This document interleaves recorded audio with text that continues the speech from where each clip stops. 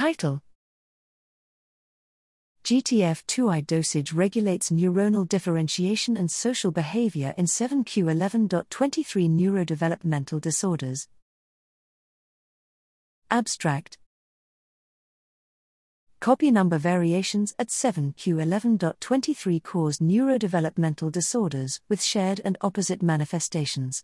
Deletion causes Williams-Beuren syndrome, WBS, while duplication causes 7q11.23 microduplication syndrome, 7-DUP.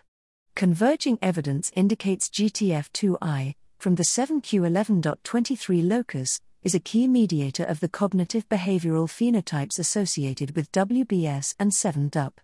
Here we integrate molecular profiling of patient-derived cortical organoids, COs, and transgenic mouse models to dissect 7q11.23 disease mechanisms. Proteomic and transcriptomic profiling of COs revealed opposite dynamics of neural progenitor proliferation and transcriptional imbalances, leading to precocious excitatory neuron production in 7-DUP. The accelerated excitatory neuron production in 7-DUP COs could be rescued by GTF2I knockdown.